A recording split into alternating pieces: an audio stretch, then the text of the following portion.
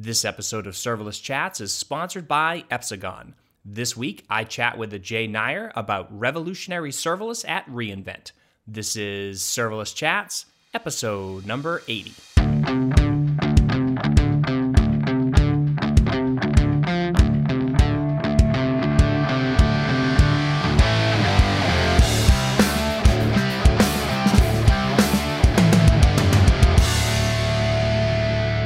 Hi everyone, I'm Jeremy Daly and this is Serverless Chats. Today I'm speaking with Ajay Nair. Hey Ajay, thanks for joining me. Hey Jeremy, finally on the show, yay.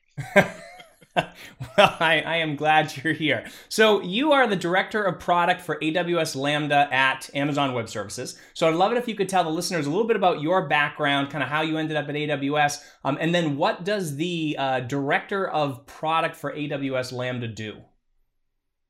Well, first, thanks for having me on the show. I've been a great follower of both your talks and blogs for a long time, so I'm excited to kind of finish what's been an interesting year by spending time with you. I've been at AWS now coming up in about 7 years, been with the Lambda team for pretty much the whole time. Tim Wagner and I were the founding folks for AWS Lambda way back when. I spent a whole bunch of time at Microsoft and some other software companies before that in a combination of development and program/product management roles. I ended up at AWS really just looking for an opportunity to go and build a new product or a new service in the cloud space. I'd done a whole bunch of things with developer and big data platforms before, and they signed me on this top secret effort, which they said was going to be a new way of doing compute. And here we are 7 years later with me as the director of product on the space. So my role as director of product really is to help figure out the why and the what of what we should be building and evolving Lambda for. So everything that's happened to Lambda over the last 7 years is in some way my fault. But in all seriousness, I get to spend time with customers, figure out what the right thing to go and build for them is, and help the team build it, and then help the marketing and sales team sell it. That's kind of what my day job is, and it's been a great ride for the last 7 years, and here I am. That's awesome. Well, I'm super excited to have you here. You said it was an interesting year. That's probably an understatement. But not only an interesting year in terms of everything that's been happening, but also an interesting year for serverless as well. And we just finished, I think it was week 27 of reInvent? Oh no, it was just week 3. But it felt, I mean, everything this year has just felt like it dragged on incredibly long. But so there were a lot of really cool things that happened with serverless this year. And your purview is more around Lambda, obviously. You're the product, the director of product there. But there's so many services and things that happen at AWS that interact with it. And I think what would be really great to do, and I want to be respectful of your time and of our listeners' time, because I'm sure you and I could talk for the next 10 hours about this stuff and then have to take a break and talk for another 10 hours. But so we'll time box this a little bit. But I do want to start with just kind of a year in review of the things that have happened with serverless, with Lambda. What are some of the new capabilities? What use cases do those open up? And so let's start with reInvent. Let's start with the big ones that happened at reInvent. We can work our way backwards, and then hopefully we can kind of put all this stuff together. So let's start there. Let's start with the big one. At least I think this is a huge one because it opens up a lot of, I think, capabilities for other people to get involved. And that has to do with container packaging support. So what's the deal with that?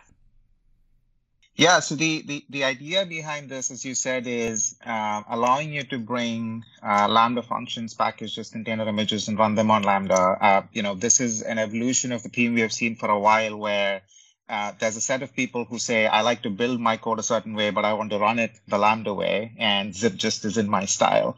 And actually, more specifically, I think the interesting aspect there is Lambda has enforced this sort of dynamic packaging structure, right? Like where the runtime and layers are bound at execution time versus doing something statically. And I think something's just happened since the beginning of Lambda is this evolution of more consistency across local and online development and trying to push that forward. And we just saw a great opportunity of saying, the container ecosystem's done a really nice job on the tooling and developer front of this. Driving consistency across the two brings the best of both worlds over there. And we've tried to do some interesting bits over there too, like with the runtime interface client, allows you to kind of work with Lambda's event-driven execution model while using the container development model. The runtime interface emulator lets you get much more consistency on your sort of local testing than we have had in the past. I mean, we've had great community heroes like Michael Hart essentially powering large pieces of that. We have taken some of the burden off his back by standardizing some of those components and taking it over there. But it just, to your point, opens up a whole set of new use cases, right? Like if you've previously committed to the container ecosystem as a tooling enabler for you, you now have access to all the goodness that Lambda was bringing for you as well. Right. And that's one of the things that I thought was sort of interesting. When I first heard about containers on Lambda, I was like, oh no, what's happening here? And I love containers. I know I sort of joke about it. Not a fan of Kubernetes, but that's for different reasons. But the idea of containers running on Lambda, I was thinking, that seems like that now we're really confusing things. But it's not really like a container running on it. It's just really the packaging format, right?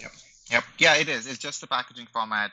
The team and I joke that if people thought serverless was a vague term, wait till they hear about containers. You start realizing the word container is used as a packaging format, as an execution model, as a slang for Kubernetes, as a sub for an architectural pattern like microservices. And when you go and tell people, hey, Lambda now supports containers, they're like, wait, all of the above now work on Lambda. And so you kind of have to do a little bit of separation, saying, no, it's the packaging format. The execution model stays the same. It's still that, ephemeral model, event-driven behavior that you get still all the security and isolation behavior you're used to. You can just package code in a much more familiar way and get access to a broader ecosystem of tools.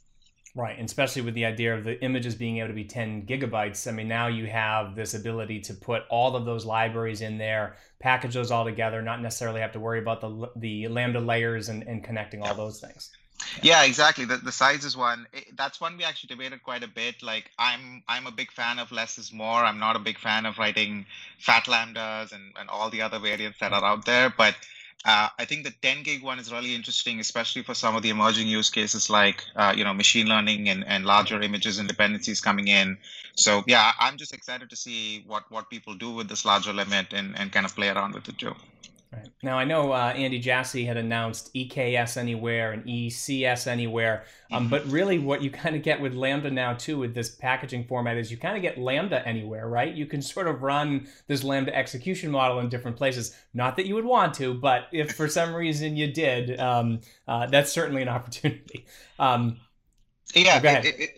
would say you can run Lambda functions anywhere. That's a key distinction. I think, one thing I just want to make sure is this is not about recreating Lambda the entire service elsewhere, which is what ECS and EKS really let you do. They let you replicate the service in your own environment. But from a perspective of taking the same code and running it in multiple places, kind of what that container ethos really embraces, very much possible with the runtime emulator and otherwise. There's still a bunch of work for you to do. Lambda does a bunch of work for you underneath the covers, but at least it's possible right now, much more than it was before. Awesome. All right. So then the other big one for me had to do with reducing it down to 1 millisecond billing. And I've talked to a lot of people about this. They said, well, my Lambda bill is only $100 a month anyways, right? So it's really not that big of a deal. We'll get into a couple of reasons why it is a big deal connecting some other services. But 1 millisecond billing, what's the thought behind that? Lambda has to get faster, better, cheaper. That's kind of what my driving philosophy was always from the beginning.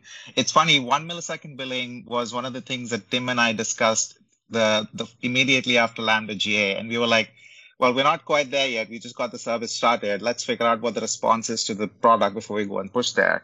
But realistically, what we saw was, you're kind of seeing this breadth of use cases on Lambda where a whole bunch of people are like, look, it's a couple of seconds, larger workloads, big data, Kinesis, etc. for these data intensive processes, but a lot more interactive workloads, especially when there's a bigger push for performance, lighter weight runtimes like Go and others are running in that sub 100 millisecond bucket. And we're like, look, there's a way for us to save them, 40, 50, 70% of their bill by just changing the billing granularity at no effort for themselves. Like that's a huge value point. And if you can go and tell a customer saying that, hey, you actually making your performance better is going to make that difference, right? You're actually literally saving money by making the experience better for your customers.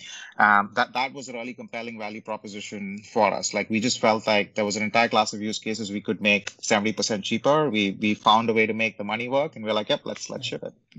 Right. No, that's awesome. And I actually saw a tweet. Somebody showed a graph of what their Lambda bill was before and after 1 millisecond, and it was like a 40 or 50% reduction. I mean, it was huge. And I think there are some of those use cases where if you run enough of them and enough frequency, you know, that really matters. And optimizing to get under 100 milliseconds, you know, and not meeting it and running for 101 milliseconds and getting billed for 200 milliseconds. Yep. I mean, there's a huge cost savings there. So another big thing, just in terms of optimizing speed, you know, and this is something great that Alex Casalboni has done with his with the Power Tuner, right?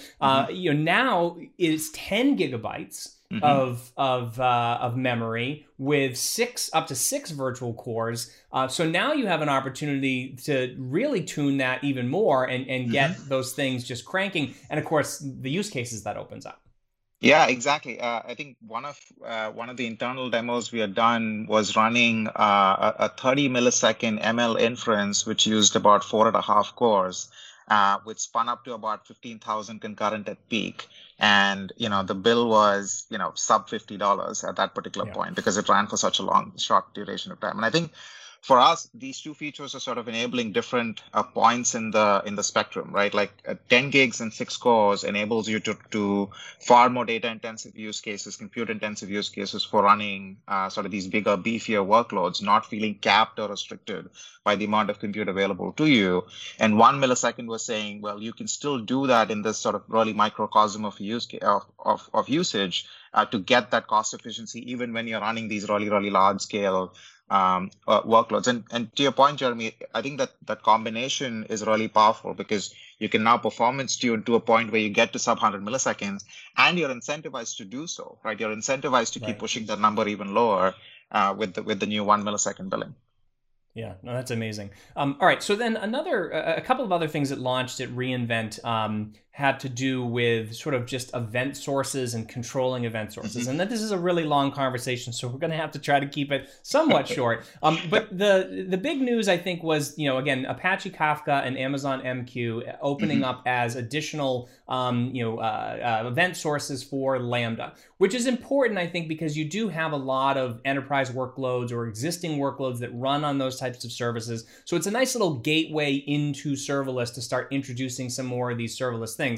You can comment on that if you want to. Less interesting to me because I moved away from those because I use all serverless things now. But what I thought was really interesting were two things that launched. One was custom checkpoints for Kinesis batches and for DynamoDB streams, right? So you have, if people are unfamiliar with this, and you should probably be explaining this, but you had the ability to bisect batches in the past, where you could say if the first half of the batch, you keep splitting the batch so you could get rid of that poison pill, but you would reprocess the same event or the same message over and over and over and over again until it was finally in a batch that fully succeeded. So that's changed now with custom checkpoints. Can you explain that a little bit better than I just did? Well, I'm going to try. That was a pretty good one. But that's the philosophy behind it, is that this is a more advanced failure management scenario when you're processing complex batches, right? So Kinesis Dynamo is the oldest event source for Lambda at this point, right? So you're going to see more of the enhancements coming out on that front. And what this now enables you to do is get far more granular control when you're processing these larger batches, right? So one core use case we've seen for Kinesis and Dynamo is these sort of analytical and aggregation patterns, be it for IoT signals or you're bringing in like machine operational data in there and doing so. Right. And we kept seeing this pattern of people saying, well, it's not just a collection of records that's bad that showed up over a window of time. There's this one record that has malformed patterns or records, and this just enables them to say that, oh, now I failed, let's stop right here, checkpoint, and move on. That was one thing they really liked with what they do with sort of KCL and if they're self-hosting, but that felt like an artificial choice, right. I have to either use KCL or self-hosting, we'll go over there. Yeah, no, and again, that just, it opens up it just opens up a huge level of efficiency. And the other thing is, maybe people don't think about it this way, and I don't know why I'm always thinking about the billing aspect of it, but that reduces billing because that is less invocations of your Lambda functions in order to process those events, right? Because if you're processing the same batch over and over and over again, you're reprocessing the same thing multiple times. So again, just another way to kind of bring that down.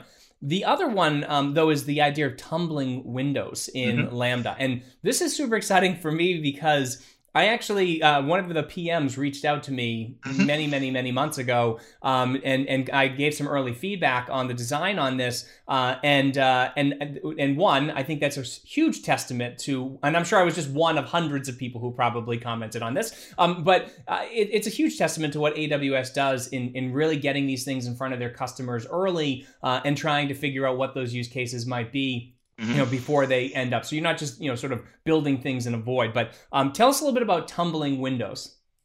Yeah, no, it's funny. This is actually a really good example of that, because when we originally started out this feature, we just thought of it as stateful processing for Kinesis. And over time, we were like, look, it doesn't make sense for us to just go and say, here's state, good luck. You have to kind of make it work for a specific aspect that works in this particular scenario. And again, tying back to that analytical use case, right? We kept seeing this repeated pattern of people running code on their Lambda functions, writing some little bit into DynamoDB, reading one record from DynamoDB, and then processing and moving forward over and over again. And we said, look, we can just simplify this entire stack if you just enabled Lambda to have a little bit of smarts in how it passes data back into the reprocessing of the Kinesis or DynamoDB stream. And that's kind of where we took this tumbling window operation. That's a pretty standard one in most stream analytical behaviors out there, and said we now support that operator. The actual primitive enables is much more fascinating for me. Tumbling window is just one specific pattern that this enables, right? Like you could go look forward and say, hey, can you do other kind of aggregations on this? Like, can you now have a formal, this is a primitive reduce. Can you do something even more smarter over there? Can you now combine it with something like step functions and start building even more smarts on how these all orchestrations come together? And I think that's what is really cool about this in terms of how it's actually built out over there. It is one of the top. It's been less than a week since it's come out, but the internal data shows it's quite popular already. I can imagine. Yeah, no, it is. It's a huge solution because every other solution you'd build around that was something janky, right? It was like loops and step functions, or like you said, writing data into DynamoDB and then reading it back just to do some simple, just to pass in the aggregation or whatever it is. And the aggregation, the state itself, I think can hold up to a megabyte of data. Yep. So, it can hold a pretty good chunk of data that gets passed from invocation to invocation. And so just super interesting there. You mentioned step functions. And again, I know step functions are a little bit outside of your purview, but super important as an interface into AWS Lambda because they enable you to do orchestration. And this is going to go back to why I think the 1 millisecond billing is so important, because what we used to see with Lambda functions with step functions is you would use that oftentimes to do function composition, right? You might have a function that does some sort of conversion of your data, another function that maybe writes that data somewhere, another function that then maybe processes it some other way or generates an event, and then maybe something that returns it, and back to another system. And that was always one of those things where it's like you're paying for every transition. You're paying a minimum of 100 milliseconds for every single step function that runs. And by the way, it's asynchronous. So really, it's got to be a background job that runs anyways. Synchronous express workflows, I think, are one of the coolest things I've seen come out of AWS in a very, very long time. Maybe even cooler than Lambda, because what this allows you to do is this is the answer to function composition, at least in my mind. So no more fat lambdas, no more lambda lifts, no more having to push a bunch of things behind the scenes. This is now a way that you can say, I have a Lambda function that does this very specific thing, generically, by the way, right? It doesn't have to have a whole bunch of specific things that it does, or it doesn't have to be tied to resources. Then I have another Lambda function that does this, another Lambda function that does this. I want to put those all together, and I want that to happen in a synchronous loop. That's possible now. Yeah, no, it has been 6 years since Lambda came out, so it's about time something more cooler than Lambda launched for sure. This was actually one of the really exciting launches for me too. So as you can imagine, in my role, I end up working quite closely with a lot of the broader serverless portfolio at AWS anyways. And, the step functions in Lambda is sort of PB and J for us at this particular point. So this particular pattern, it's funny you bring this up.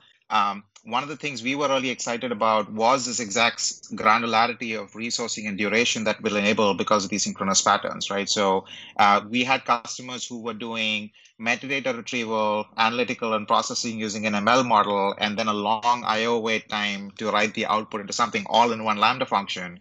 But then they had to run it as, it was like, I think, a 1.8 or a 2 gig function because they were like, hey, we have to run this major processing on it. Right. Now that whole thing splits up where you have like the cheapest Lambda with actually now you can do sub 128 mil. So you can have a 64 meg function just doing simple IO, finishing in a couple of hundred milliseconds, your ML model beefing up to 10 gigs and doing the whole thing.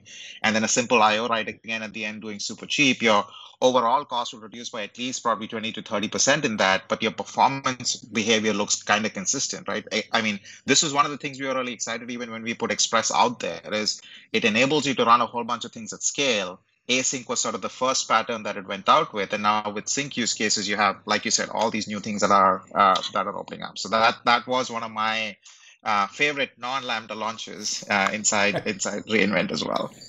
But it ties so closely to Lambda, and the reason, and you mentioned this is the pattern. It's that 64 megabyte or the 128 megabyte of RAM in order to do something simple. And I wrote a blog post a while back that was basically about if you're paying to wait for Lambda, especially if you're paying to wait for something like an API call, then don't run it at a gig of memory. I mean, that doesn't make any sense, right? Run it at 128 because it's not going to be any faster or slower. And if it's any slower, we're talking milliseconds. But this is what I love about single purpose Lambda functions in the first place is the isolation model, not just from the idea of, just that code is very simple and it's running it there, but you have the security isolation, you have the concurrency isolation, you have, the memory isolation, you have all that stuff that's there. And if you think about the ability to say, I can run this particular Lambda function to maybe, hit an API, and all it's got to do is bring that data back. And I can run that, like you said, 64 megabytes, then pass that response into something that can do the actual processing on it or whatever. So that's super huge. I love that pattern. And what's another thing that was launched at AWS at reInvent that was announced was now that you can invoke these synchronous express workflows directly from HTTP APIs. So now you don't need a Lambda function sitting there saying, okay, I'm going to invoke this, wait for the response, and then spit it back. Now you just take that step out, you go directly into the step function. And again, any things you want to add, of course, security and authentication, that's all added at the API level. But anything you want to do within that, you get all that data, you get everything you need to do these really complex synchronous workflows. By the way, in parallel too, if you want to run parallel execute, there's all kinds of crazy things you can do, all within this single round trip to the server. I'm gushing about this, but to me, this is just fascinating. Yeah, Jeremy. I mean, the stacking was conscious, right? So HTTP APIs on synchronous APIs on Lambda functions was exactly the pattern you're going for. I think this is one I'm really excited to see how the CDK folks will respond to this, because it lends itself really nice to sort of these programmatic creation of more complex things using these service primitives in the end, right? Like the API and the workflow and the functions express this code, kind of bringing it together. One interesting thing even about the isolation model is one pattern we started seeing already is customers splitting up their execution role for all these individual functions. So the first function that's retrieving metadata only talks to the DynamoDB table. The second function only talks to S3, and the third one only talks to the HTTP API. Like that granularity of isolation and even interface isolation, so to speak, and what they speak to is extremely powerful. Not to mention the fact that the teams can work on those things separately if they so choose. Yeah. So this is one that hopefully next year you and I are having an entire dedicated session just about this, with my step function plans, of course. Right. And the reuse. I mean, that's the other thing to me that I think is really interesting is the reuse aspect of it. So you're right. You can have one function that can only talk to DynamoDB, while another function only has the secrets available to communicate with the Twilio API. I mean, there's just so much isolation and the principle of least privilege there. But then the ability to reuse it. I mean, build a generic function that queries Twitter, and all you do is pass in what the hashtag is that you want or something like that. So there's just a lot of really cool stuff we can do that. Okay, I want to move on because we've got more to talk about.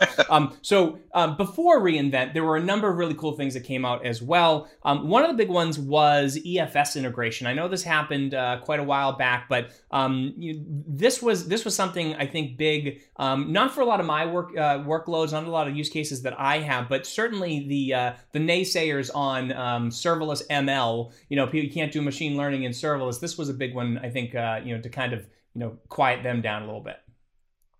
Yeah, I mean, I will say one thing that is always fascinating to me is how much social media chatter happens about Lambda for using for web backends and API use cases, whereas how much of our internal usage shows up for these really brutal data intensive use cases, right? Like one of our big public customers who talks about it all this time is like Fannie Mae running Monte Carlo simulations on Lambda, right? And like this whole ML inference is a huge segment that has kind of grown for us even more. And you saw this in the 10 GB launch as well.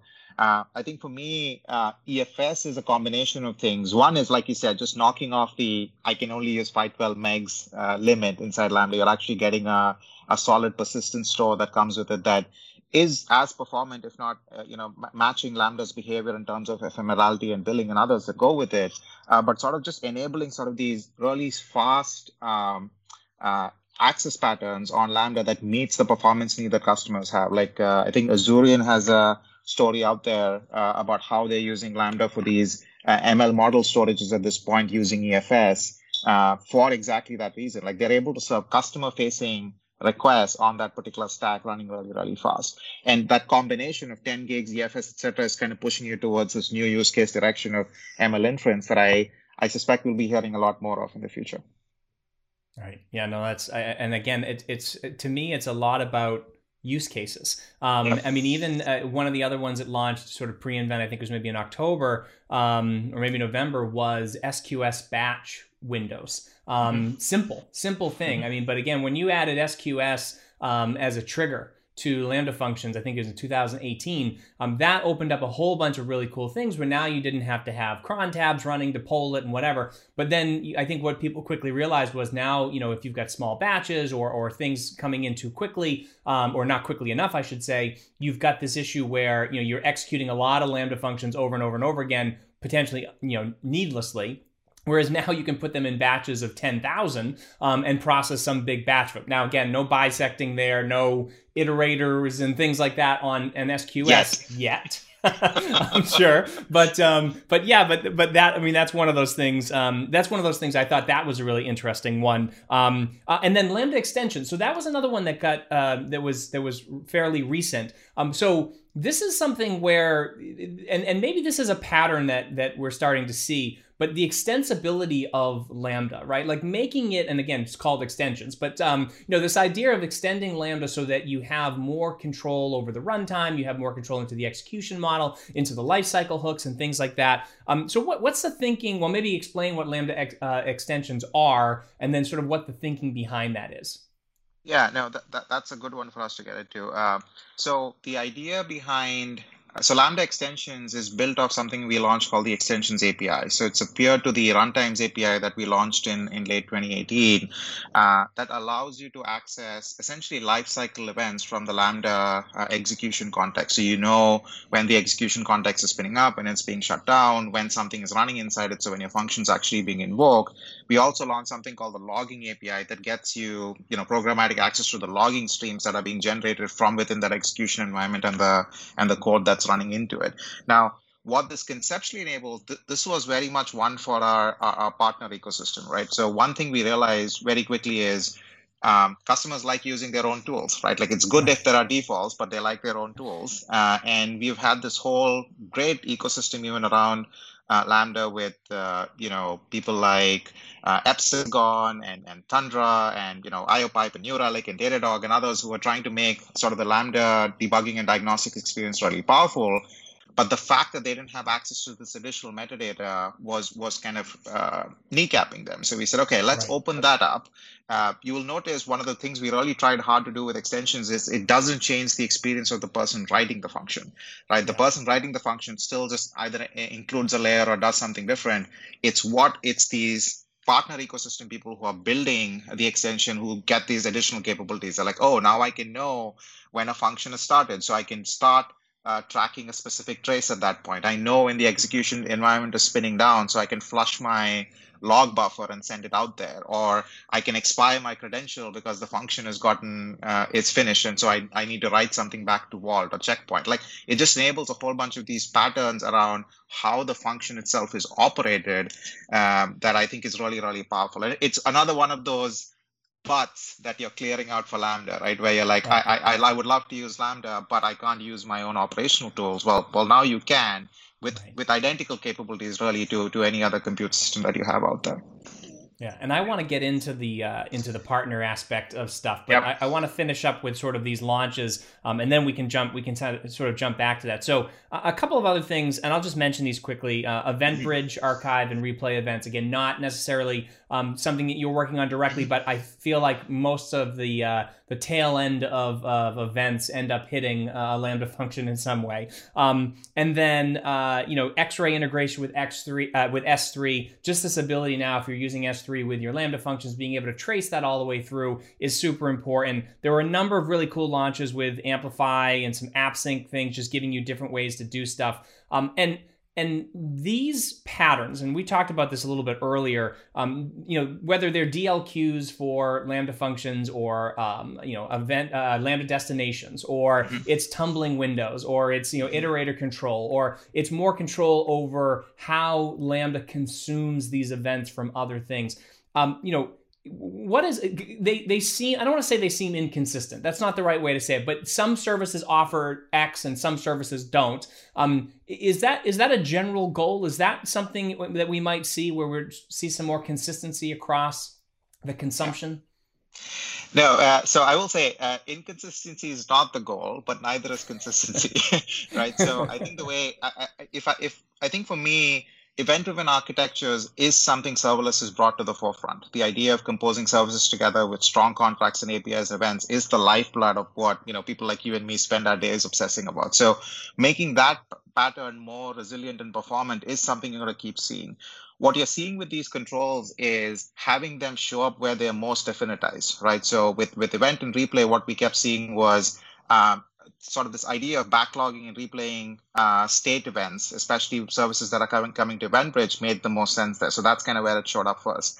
With tumbling window, analytics was the big use case that we saw that control work the most for. And that's why you're kind of seeing it show up with Kinesis first. My rough prediction, and please don't hold me as a roadmap goal on this, is what I would say is you'll eventually see that sparse matrix getting more filled up, right? Sometimes more as a bet that says, hey, this is something we think will be useful for this customer base because we're seeing sort of this cross pattern. But in other cases, just because, like you said, the demand will start showing up. And I think DLQ is a great example of this. Like SQS started with it way back when, Lambda launched it, EventBridge now has it. And I would predict each of these integrations is going to see that pattern get more and more. So yes, you will see this get consistent over time, driven both by customer demand and where we see opportunities to make life simpler for these event-driven patterns built using AWS services.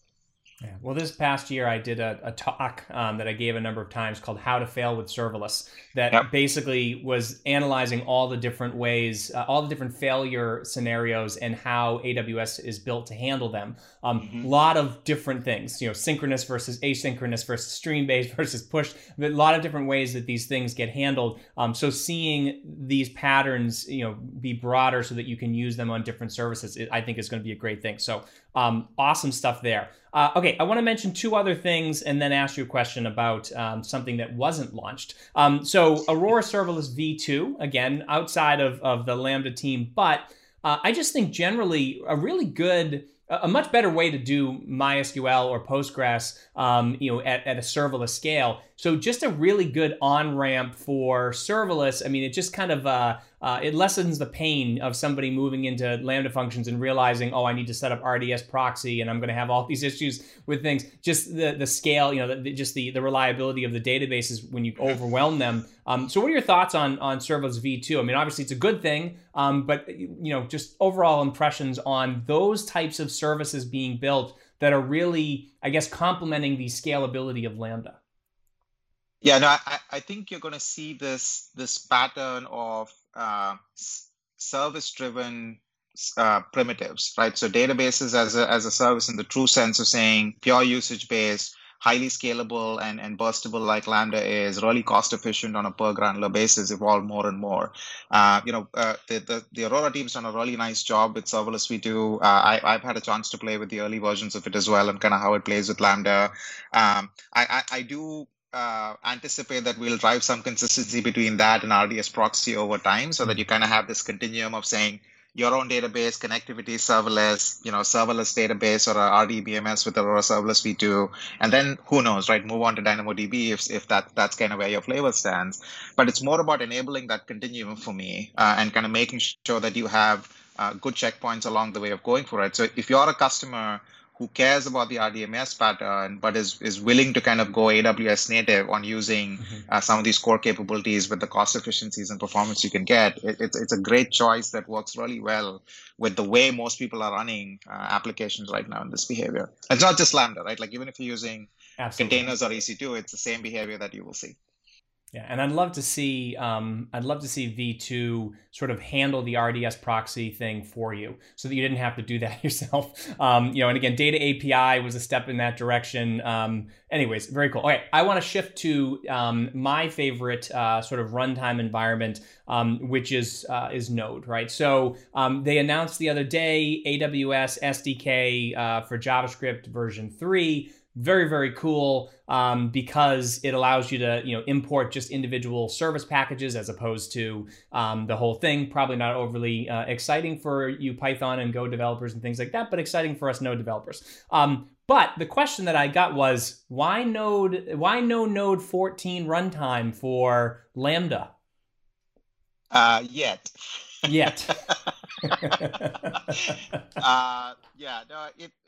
Look, I think we have had a pretty good record of keeping up with Node releases. We have not done as well as in keeping the window close to 90 days as I would have hoped to. But it's a question of when, if not if. All right, I'm sure that'll make people happy. And again, you can always run your own custom runtime if you really need it. Hi everyone. I want to take a minute to thank our sponsor, Epsagon. Epsagon enables teams to instantly simplify, visualize, and understand what's happening with their complex microservice architectures. With their comprehensive, lightweight auto-instrumentation, users are able to eliminate the gaps in data and manual work associated with other APM solutions, providing significant reductions in issue detection, troubleshooting, and resolution times. Epsagon aggregates, unifies, analyzes, and correlates data from all the third-party tools you love, delivering a single pane of glass for understanding serverless, containers, Kubernetes, and more. Engineers now know when something is wrong and can immediately trace issues to root cause before they affect production. Increase developer efficiency and reduce application downtime with Epsagon. And as a special for Serverless Chats listeners, if you try out Epsagon and connect your first trace today, they'll hook you up with one of their awesome t-shirts. Check it out at epsagon.com/serverlesschats. So let's move on to a talk that you gave at reInvent this year, and it was called, Revolutionary Serverless or something. What was the name of your talk? It was Building Revolutionary Applications the Serverless Way. Right. So there were a couple of versions of the title in there when they kind of changed the launches coming in, but that's the final one that ended up. Yeah. So I watched this talk and I was highly anticipating this talk because, again, you being, involved with all the different teams that are building these features for AWS, and then obviously, connected with all the other teams that are building these ancillary services and other things. I was really looking forward to this talk, and I wasn't disappointed. I thought that you did a good job of all of the things you can't say, because I know that's a tough thing with AWS. It's like, I wish you could say, oh, we're building this, but you can't say that. And that's fine. But I think what the talk did for me, at least, was it reaffirmed the commitment I think that AWS has made to serverless. And I know I was disappointed last year that there were very few mentions of serverless. Even though there were things that were launched and there were a lot of sessions, I felt like serverless was very much so front and center this year. And I think your talk and also Dave Richardson's talk and things like that just kind of went over what has been launched and why you're launching it, what the tenets behind those things are. So I'd love to get into this a little bit, and I'm going to put the link to your talk in the show notes. I think you probably have to be registered for reInvent to watch it. It'll probably eventually be on YouTube, but it should be on demand at this point. But I do want to start with the idea of these tenants. And part of it is, and I guess there's maybe 3 or 4 of them in here, but let's start with this idea of serving builders. What's that about? Yeah, no. For me, the reason I included that in the talk was to reaffirm the idea that the serverless motion is ultimately about delivering value to your customers, right? The ultimate customer for us is someone who's building software to deliver end customer value. The goal is not to make infrastructure cheaper. The goal is not to just drive utilization to Amazon servers. The goal is not to offload workloads of data centers. It's to help builders move faster. And that's a tenet that's repeated often within the team, just to kind of reaffirm saying your ultimate customer is the developer. They have an entire ecosystem of people helping them out. You have operators and others to kind of go and do that. But there's a developer problem you're solving. The developer's job is to, deliver value. The challenges they'll face are doing that at scale, at cost efficiency, and others. The things they fret about are things like security, performance, and scale. And that's kind of what needs to be our world in how we go and build over there. And hopefully you'll see this reflected in the whole thing, right? You'll see our services are designed as application primitives. We talk about applications front and center all the time. We talk about application patterns that are enabled. Everyone who's out there talks about how quickly they're able to build and deliver value. And I think that's what resonates for us when we say, okay, this thing has actually got legs. This whole motion is about doing less to do more, as I think you've said quite often too.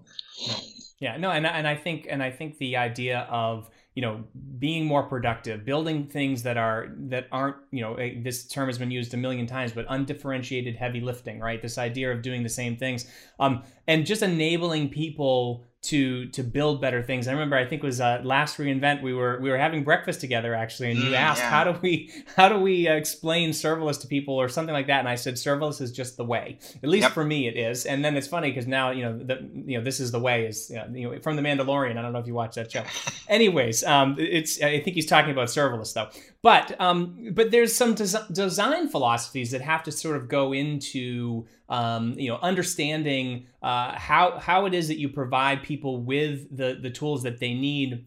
And so you've got some design philosophies that are this idea of, ephemeral, which I love, right? Like this idea of I've had so many companies that I've worked for that have had a server up and running for this server's been running for 6 years. Don't reboot it, because if you reboot it, we have no idea what will happen. Right? And that's the worst thing you can do.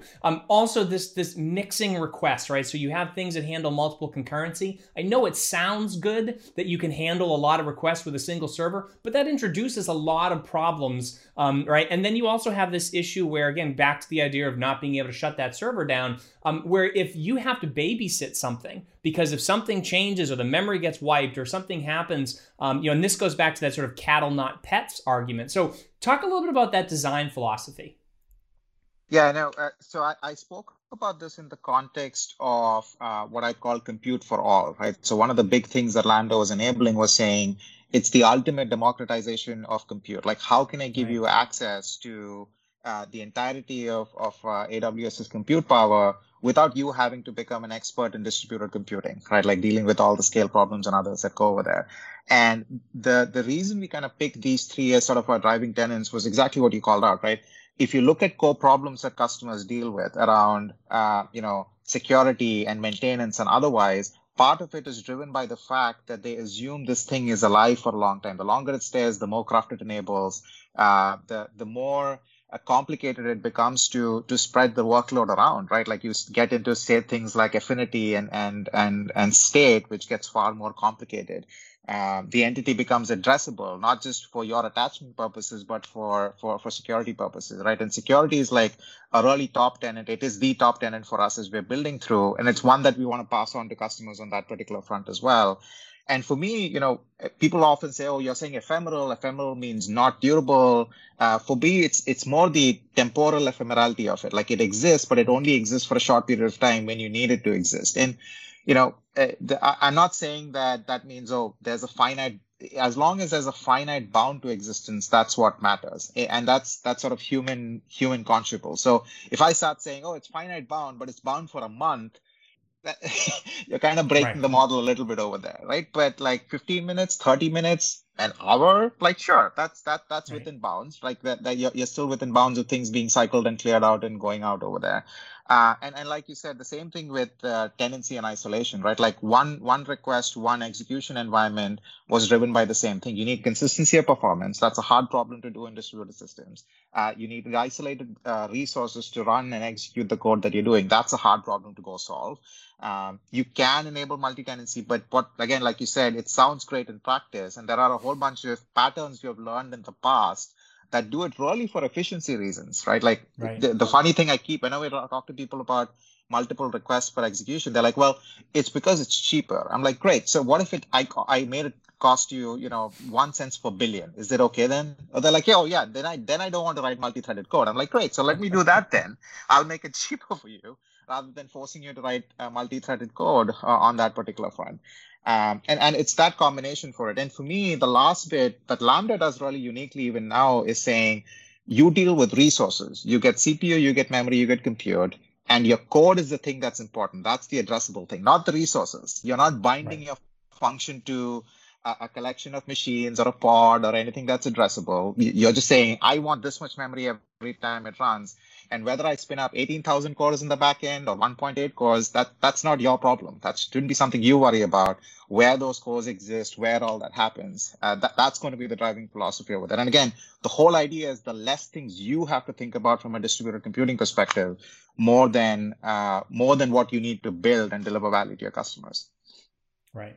Yeah, and so the other thing, the other piece of this is that you provide all these primitives, and capabilities, and I love this idea of democratizing, compute, because that's one of those things where I remember long ago, just having to order racks and racks of servers from Dell and paying thousands of dollars a month in order to put them into a co-location facility somewhere. And even just EC2 instances and VMs. I mean, that was a huge step forward where I remember I was paying, I don't know, something like $5,000 or $6,000 a month just to run a co-location facility. I moved it all into EC2 instances and it dropped to $700 a month, right? I mean, just that huge shift there. But now we're not even talking about $700 a month. We're talking about, maybe $1 a month if you're building a startup. I mean, you can get so cheap to do this that now the barrier to entry is incredibly low.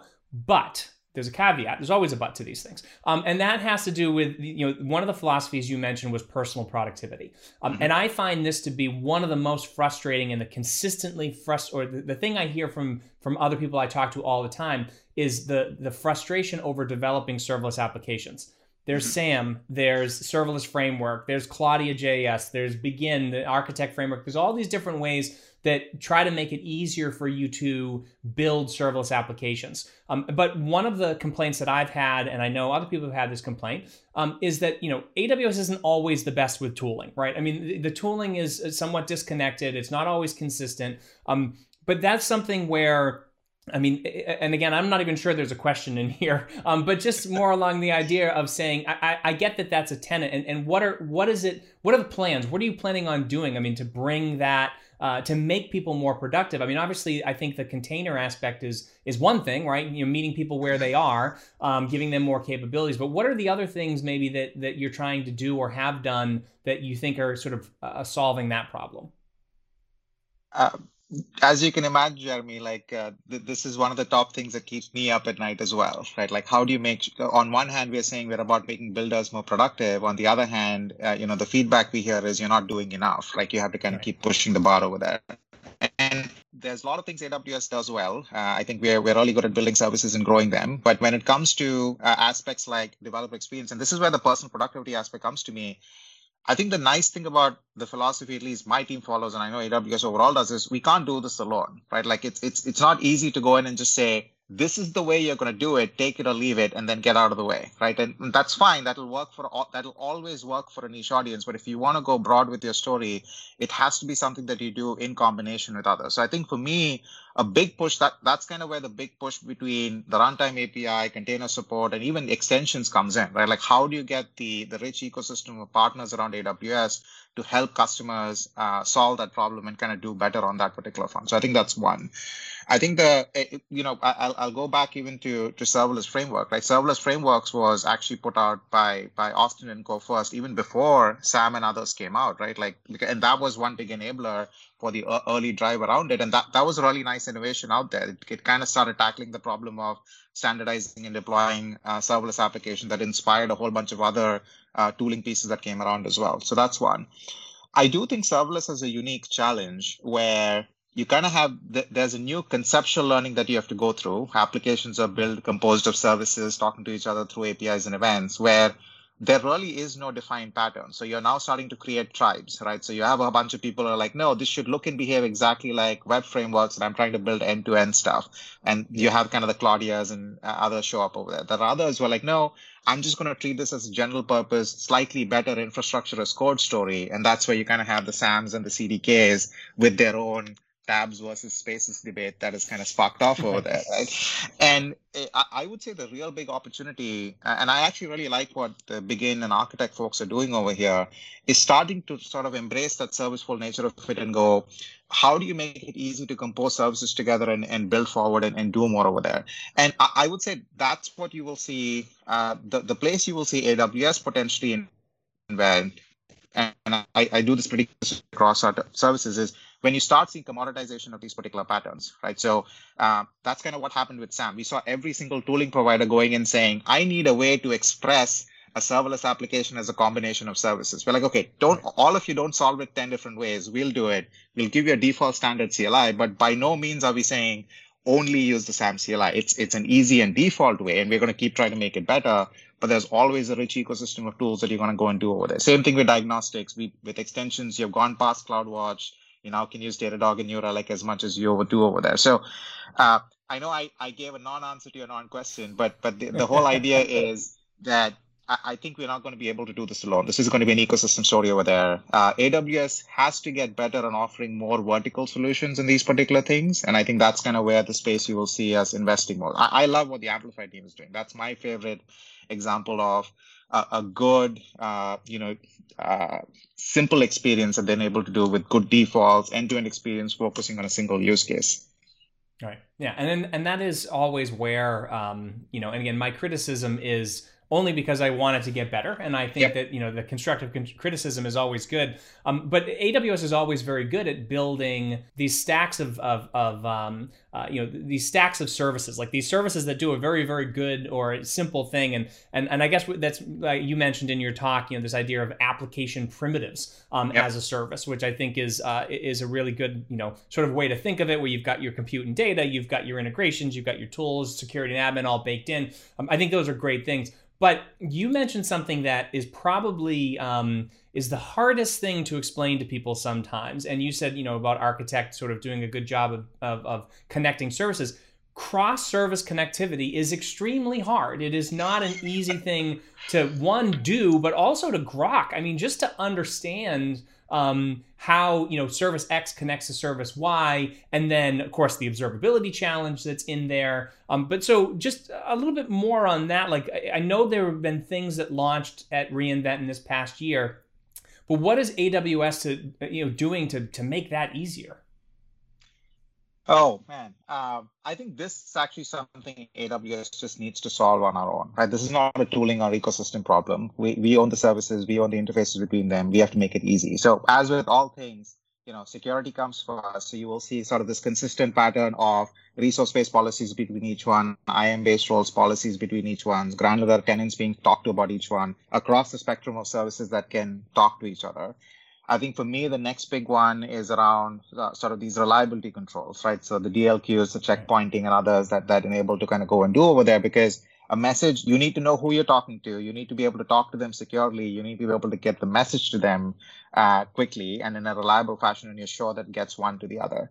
And I think then it opens up this pattern of saying, now what are the new sort of line specific use cases that you can enable, right? So this is where your batching, your replays, your aggregations, time windows, and all of those show up. But because you own both sides of the equation, that's kind of where the power of AWS can really come in. Like, we're really good at doing reliability, performance, security, scale. Like, we should make that as much as possible easy for you to do. I think my prediction for you is, I would say, you're going to start seeing a far more consistent API-driven story for enabling all these controls across all these connections. You're going to see less and less of this required to be solved at a tooling level, and more of this being solved at the API level within the AWS services. And even for the broader set of services to participate in this, I think that's where EventBridge comes in, right? Like, EventBridge has to encapsulate all these connectivity as a service capabilities. Right. And so that if you have your own SaaS service and you're like, well, in order to talk to an AWS service, I need these, security, availability, reliability controls, you just plug into EventBridge and that gives you all of that in a box. But for all the other connectivity, it should just be part of the API, right? Like, my dream is the event source mapping that we have for Lambda just sort of universally works for any pattern that you see out there. X-ray just flows end to end within the service. Tracing is enabled by default. Logging is enabled by default. But you need a North Star to keep going towards it. And as with all things AWS, it comes together quickly and over time. Right. Yeah. Well, and I think you mentioned too the API economy in your talk, and I think this is fascinating. And I know one of the developer advocates, I think for the Amplify team, had written an article about sort of a big difference between sort of the haves and the haves not in the API economy a little bit. And that's probably a longer discussion. But there are a lot of APIs. People are building serviceful applications now. That's just the way that it's going, right? So you have this idea of saying, look, if I want authentication, I can get that from Cognito, but I can also get it from Auth0. And if I want email as a service, I can use SES. I can use SendGrid. If I want SNS, I want SMS, I can use Twilio, or I can use SNS. So there's all these different services that are there. But what I think is really interesting in terms of what can be done, and you mentioned this, is that interconnectivity between those services where, everything is in silos right now. So you say SNS is a service, and I have to understand the nuances of interacting with that particular service, like it is with any API. And that, I think, is a huge opportunity for AWS to say, if you just need a queue, you just attach, Lambda to it, and it just handles all those things that you would want it to handle. And you're not writing all that code, right? Just reducing the amount of code that you're writing. And again, I don't know if there's a question in there, but I think that's really interesting, especially considering the fact that serverless to me is more serviceful now, right? That's really a good way to think of it. It's just, what are the, maybe just for the benefit of the users or people who are not quite convinced yet, why is this sort of serviceful movement such an important thing? It just flat out, I think that is the biggest vector to speed that serverless brings to the table, right? Like, the fact that you can cherry pick components of your customer or product by relying on other people's expertise, right? So going out there and saying, hey, I know, Jeremy Daly, you have built this great chat service that has, and I trust you to offer me 4 nines availability and a certain performance guarantee. And as long as I use your API, I'm good.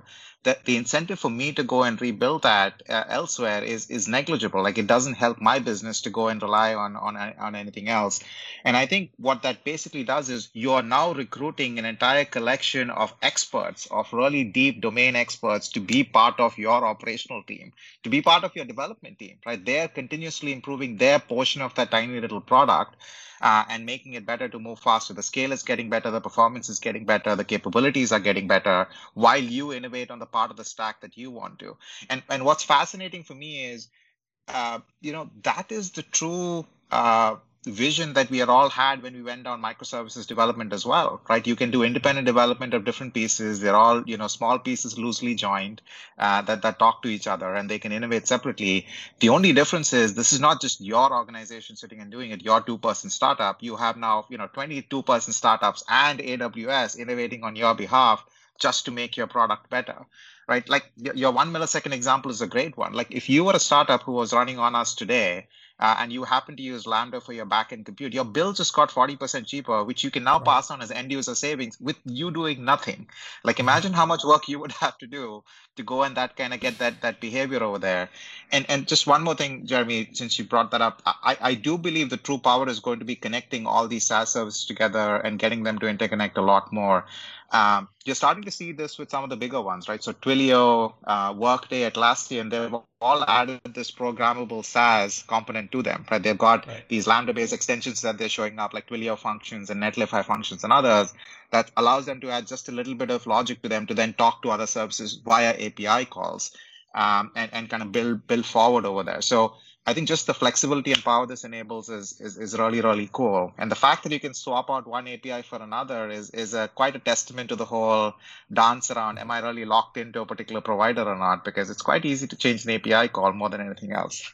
Right. No, absolutely. And the speed of that is, just the speed and the less maintenance and all that kind of stuff. I actually saw a tweet the other day that said something like 99% or your library only handles 99% of my use case. So I built my own, right? Like it's the same thing with APIs. It could apply there too. So don't, if it does 80%, just use that, you know what I mean? And work around it another way. But building your own service is crazy. All right, we're running out of time here, but I do want to just go over at least a couple more things quickly. One of the big things is that at the end of your presentation, you had this slide that was, why going serverless is revolutionary. And it was because it's 30x faster development, 60% lower TCO, and just, the availability, security, scale, all built in, trillions of invocations per month. The biggest thing for me here is the TCO, because I think people miss that the total cost of ownership of having to maintain these other things. Like, yes, maybe a particular Lambda function costs you $30, $40, $50 a month, and maybe thousands of dollars a month, depending on what your use case is. But you might say, well, it's 20% cheaper if I just run an EC2 instance, or maybe spin it up on containers or something like that. But there's a lot of operational work you're missing there. Yeah, I think this is the hardest construct for people to understand, but also the most powerful one for serverless to internalize. To your point, infrastructure costs are different to compare. I would argue what we have actually seen is in most cases, unless you're running a really highly utilized EC2 instance or a container instance, Lambda would look cheaper for you, as would most of the other managed services that are out there. But there are cases where you can say, hey, I can run this cheaper if I really squeeze it out of my own infrastructure that I want to. But at that point, you are the one squeezing that money out. You are the one pushing the efficiency out of it. You are the one managing that infrastructure.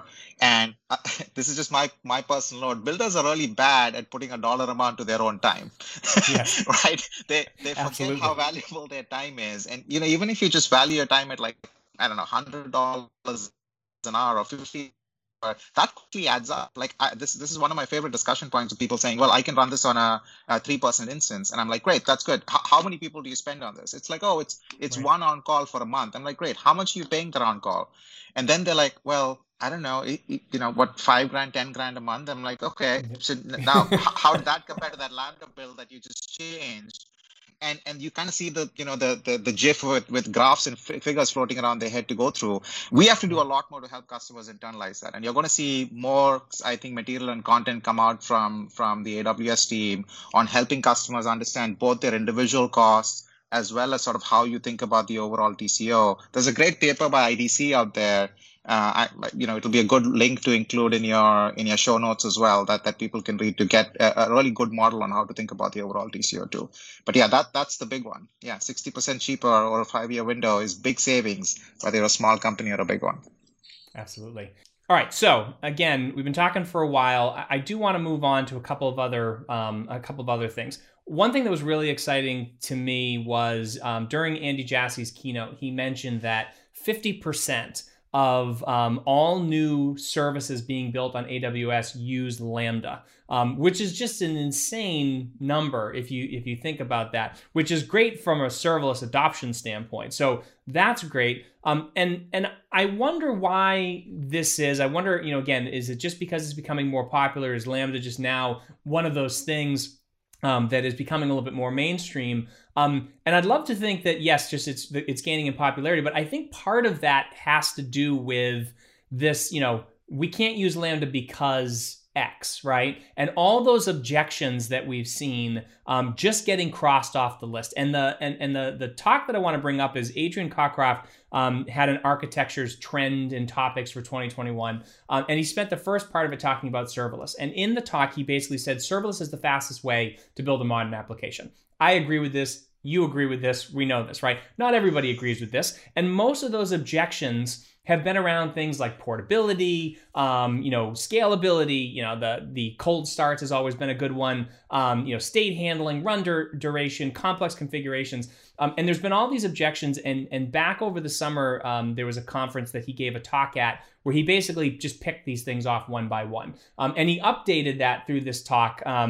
And he mentioned a few things like portability, new container support, scalability, now 10 gigs of space, complex configurations, AWS Proton, which we don't have time to talk about that, but maybe some other time. Part two. But right. but just your thoughts on this growth of serverless. Like, if you go all the way back to the beginning, it was a new thing. So what's happened over the course of the last 6-7 years that have just that has made this thing such a juggernaut? Wow. I will say when we originally wrote the talk for Lambda, when we launched it, I remember Tim and I sitting up the hour after it was announced, watching the previous sign-up counter go up, right? We were like, will people grok this? Will the idea that you can have a managed compute service that does things for you, this whole concept of events and others, really grok over there, just work? And it did. Luckily, here we are, hundreds of thousands of users, trillions of invocations, so to speak. I think for me, Jeremy, the big thing, what we're seeing is we found a nerve on helping people move faster. The core problem we are solving of saying we have democratized access to big distributed compute in order to build these complex applications at a rate that you can't do before. That's always been the underlying philosophy behind it, right? You don't have to know how to build a service, just give us code and you're basically getting code as a service that goes over there.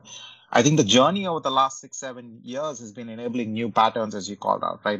And I would actually tie back to the same talk things, right? One has been expanding the capabilities the compute can do for you, things like EFS, things like Firecracker, where we enabled a better isolation model, expanding the amount of compute available for you for 10 gigs and otherwise.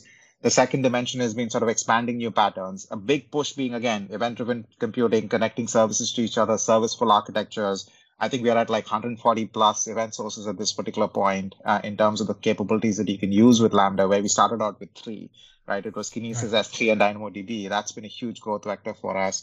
And now bringing that to even services that are non-AWS. So, you called out MQ and self-managed Kafka now that we just announced it, including AWS managed Kafka. That pattern continues to be evolved. And then sort of this third one around enabling more developer tooling and productivity. And I think that last one, honestly, internally, the big flip for us was when we started becoming standardized with the internal AWS tooling, right? That was kind of when we saw the big inflection point. And that was one of our earliest signals where we said, you can have the compute be really powerful and enable a whole bunch of new application classes, and motivated people will jump the graph to do it. But you have to keep smoothing the plank, so to speak, to help customers come on board, which is where sort of this push towards opening up the ecosystem, enabling the tools that customers care about is something that you will keep seeing us do a lot more.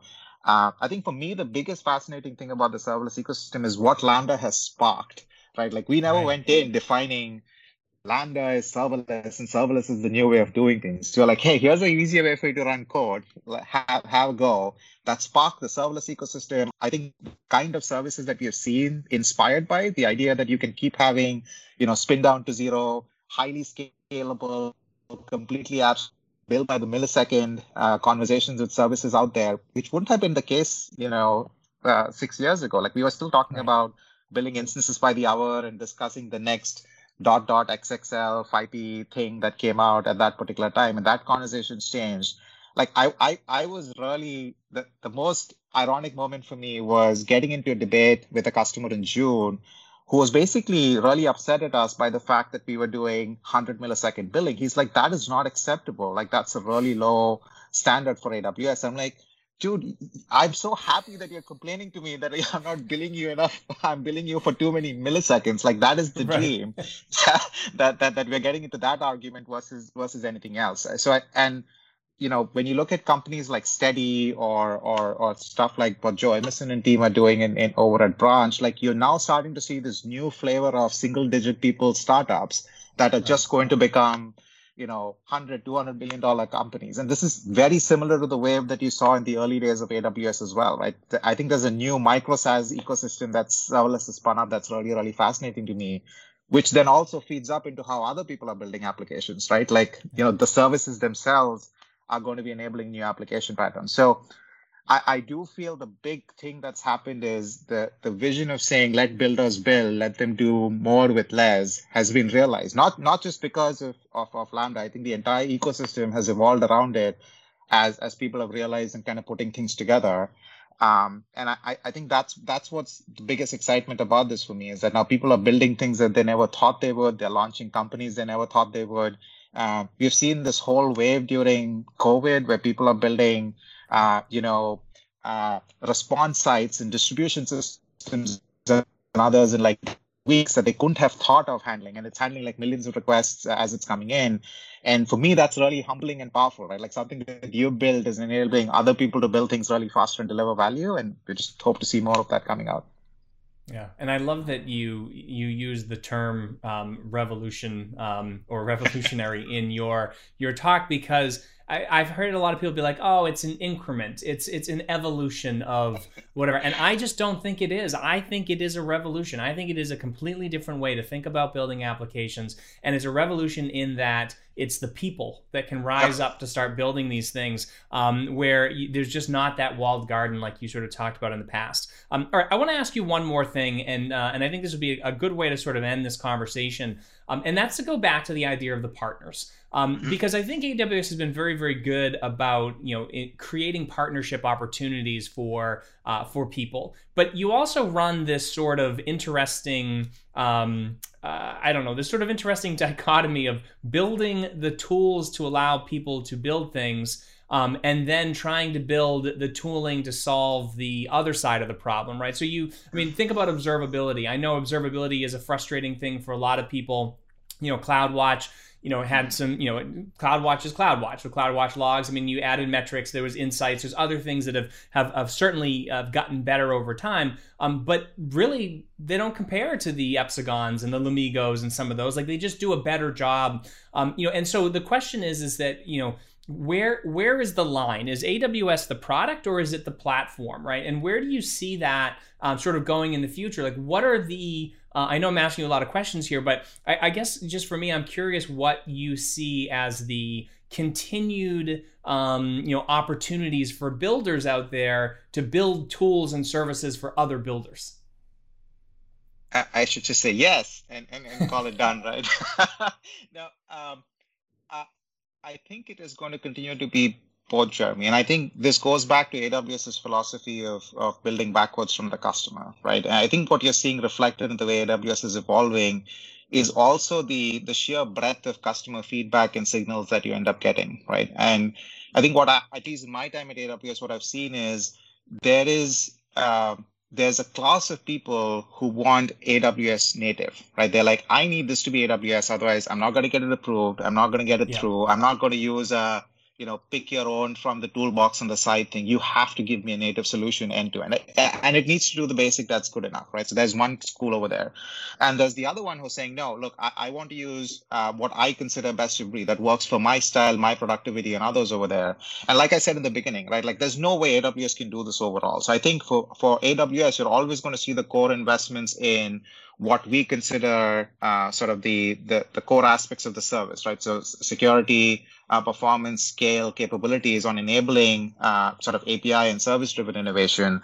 I always think of this as the space being big enough. It's not like if AWS releases a service, it's one and done. Ultimately, customers are going to use the best service that they care about. And I don't think AWS is the only one who can build that best service. As all the examples you just called out, right? Like there are great ecosystem stories that are thriving and big over there that continue to go big. I think you see the same thing reflected in the way Lambda is evolving, like we talked about, opening up the core aspect of the service, which is sort of that distributed compute democratization, is going to continue to be something we innovate in. We have opened up an API on the areas we think where other people can do stuff. Like we're like, hey, you want to bring your own runtimes and patch it better than we do? Go for it. You think you can manage operation controls better than you do? Here's an API. Go for it. Have fun with it. We're going to continue to offer an end-to-end vertical solution for those who do care about it, right? Like, so you do want sort of the sensible defaults, I think is the strategy that we're going to do over there. One thing I have heard a lot of partners bring up is how do you kind of enable better cross-service, discovery? How do you make sure that it's not like they're able to just pick CloudWatch because they're forced to being picked into CloudWatch, etc. And I think that's something we're going to continue to evolve. I actually like what the EventBridge team has done really nicely over here. So if you just go to the Lambda console and try to select an event source from EventBridge, it shows all the different ones who are out there, like all the different SaaS providers show up at the same footing as any other AWS service. And I think that's a philosophy we'll see evolve more. So I think for me, if I kind of bring back to your original question, I think AWS's core value add is going to be solving what you call undifferentiated heavy lifting, which lends itself to be more of the service tier, so to speak, not necessarily a platform tier. And then enabling these experiences on top of it, some which are going to be AWS native and others which are going to be just really enabled by the broader partner ecosystem over there. Yeah, no, and you said to me earlier, the goal is not to get everything right; it's just to make everything possible. Yes, which I think is quite fascinating. Yes, exactly.